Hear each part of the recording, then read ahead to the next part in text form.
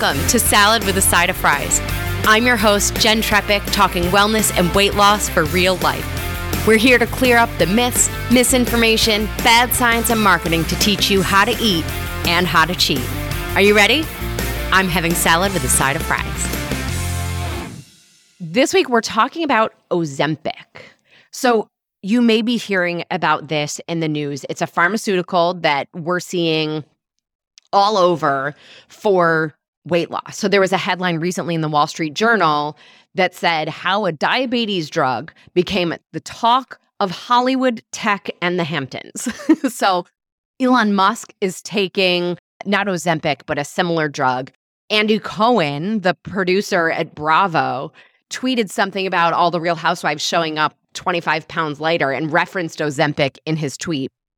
Millionaire Matchmaker talked about it. There's some suspicion that this is what the Kardashians are taking, but we don't actually know that. Anyway, I think for years, I have been wanting to do an episode about nutrition in the news, but then timing makes that challenging. And there are so many stories about this that I thought, let's just address it here. So Ozempic is a prescription that was originally designed for type 2 diabetics to help lower their A1C and help control blood sugar and reduce the risk of a major cardiovascular event, right? Like a stroke, a heart attack, or death. So let's talk about A1C for a second.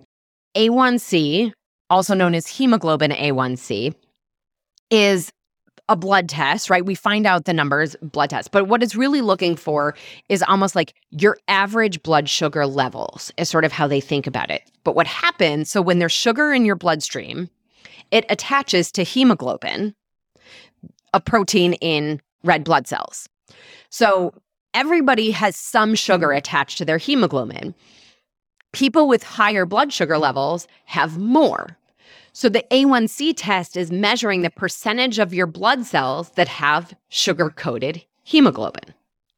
Now, I think this test is often used to sort of look at diabetes or pre-diabetes. It's really important if you have challenges around blood sugar or are diabetic. So how does Ozempic work in managing A1C, right? So this is a pharmaceutical. It's what we would call a GLP-1A or RA, really, a receptor agonist. So let me back up. So GLP-1 is glucagon-like peptide 1. So this is a peptide hormone primarily produced in the intestine and specific neurons in the central nervous system. So it's specifically part of the brain called the NTS, the nucleus tractus solitarius. I probably butchered that, but so GLP-1 secretion is stimulated in response to food consumption. So after eating, GLP-1 exerts its effects, increasing insulin to then lower blood sugar levels. Ozempic essentially mimics, that might be the wrong word, but it's a receptor agonist in that the actions of it are similar to GLP-1 hormone to stimulate insulin release. So in prescribing Ozempic for type 2 diabetes, people were losing weight. And now there are some people prescribing it, or potentially really, I should say, people paying for it who don't have type 2 diabetes but want the weight loss effect, right? So to be clear, Ozempic is not approved for weight loss. It is approved for the treatment of type 2 diabetes, the cardiovascular events, right, in the A1C. It is not approved for weight loss. There's another one called Wegovy. I think I'm saying it right, Wegovy. So this is a similar med. It's in that same class of the GLP-1 RA. The manufacturer of Wegovy went back to the FDA in 2021 and received approval for weight loss. However, it is not weight loss for anybody. It is specifically weight loss for people who have another condition that is related to weight, like type 2 diabetes, high blood pressure, high cholesterol. So while it's not approved, people are using it for this. The other piece of how this functions is that GLP-1 agonists slow gastric emptying. So that's the speed that our stomach empties after a meal. Theoretically, the longer the gastric emptying takes, the more food remains in the stomach, making us feel satisfied or satiated for longer. So as a result, treatment that's mimicking GLP-1, they're saying lowers hunger and appetite and enhances fullness, resulting in reduced food consumption and weight loss. Now, there are also GLP-1 receptors in the brain, specifically in the hypothalamus, and that regulates food intake through the central nervous system. So again, that's those feelings of hunger and satiety. So there are certain situations where this can be life-saving and incredibly helpful. But I also want to give everybody a note of caution to be wary of the feeling that this is a magic bullet or a magic injection, because it's an injected thing. So we can do this with fiber, quality fat, and protein, right? That slows gastric emptying. The other side of that is there are a lot of people who eat even when they don't necessarily feel stomach hungry. If the only challenge was that our stomach felt empty, right? Or we knew and how to respond to the feeling of satiety and fullness, we probably wouldn't have some of the issues. So I think there's just more to this story than the pure biology or mechanics of it.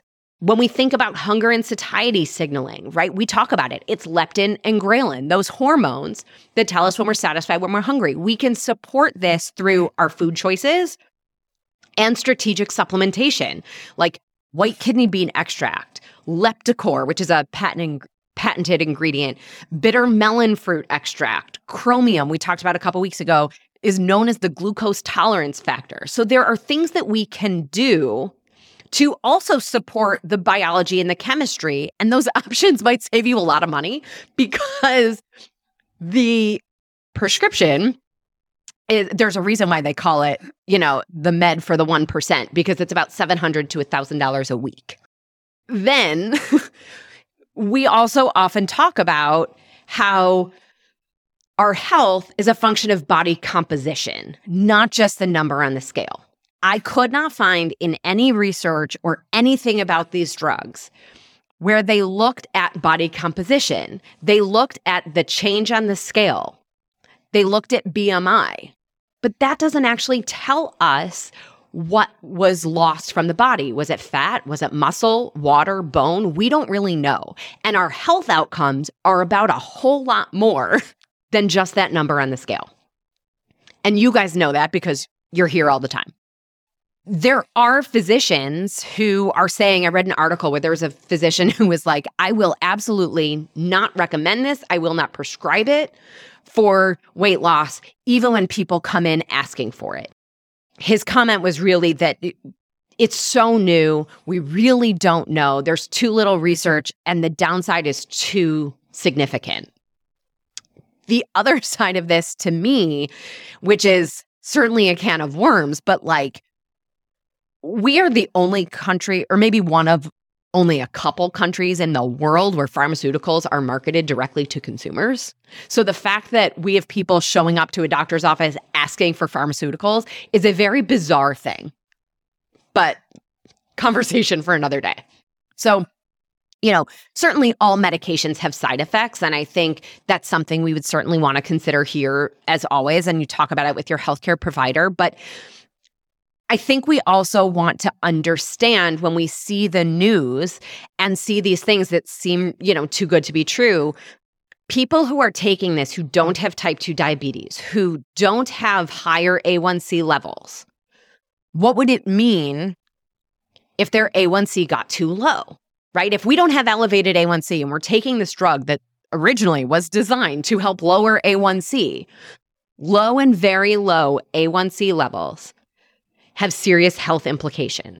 It basically can cause liver disease and all-cause mortality. So essentially higher death possibility. That's not English, but whatever, you know what I mean. So the bottom line, I think I want everybody to remember here, is that weight management and beyond that, body composition is complex.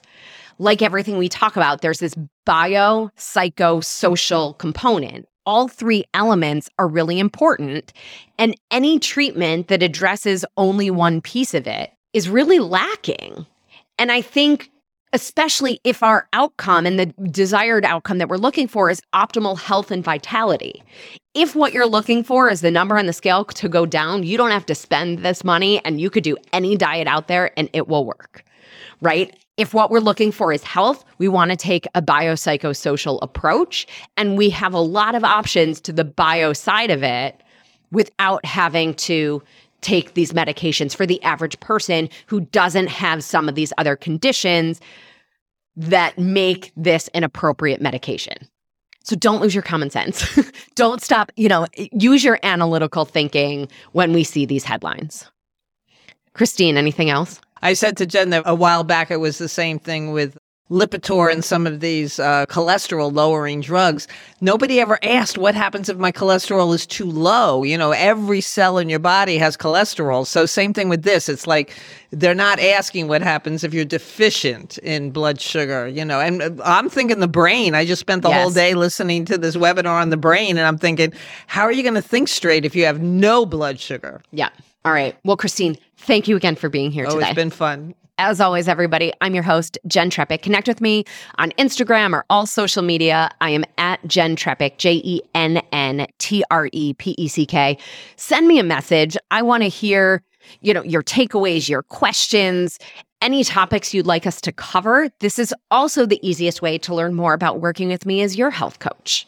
And if you are not already, become a member. Join us by going to glow.fm/salad with a side of fries or click the link in the show notes. Becoming a member supports this podcast and this community. Most importantly, though, it supports your health. You'll get this week's recipe for the vegan garlic mashed cauliflower and the interview from Dr. Casey Means of Levels Health with Dr. Terry Walls about her nutrition and lifestyle treatment for autoimmune conditions. So until next week, remember, we want to support our immune health and balance, because just like Goldilocks, we're looking for it to be just right. Well, friends, that's it for today's episode of Salad with a Side of Fries. Congratulations for making yourself and your health a priority. Thanks so much for joining us. Be sure to click subscribe or follow on your favorite podcast platform. Share us with a friend, and we'll be back next week. Always remember, you deserve it and you are worth it. Happy healthy.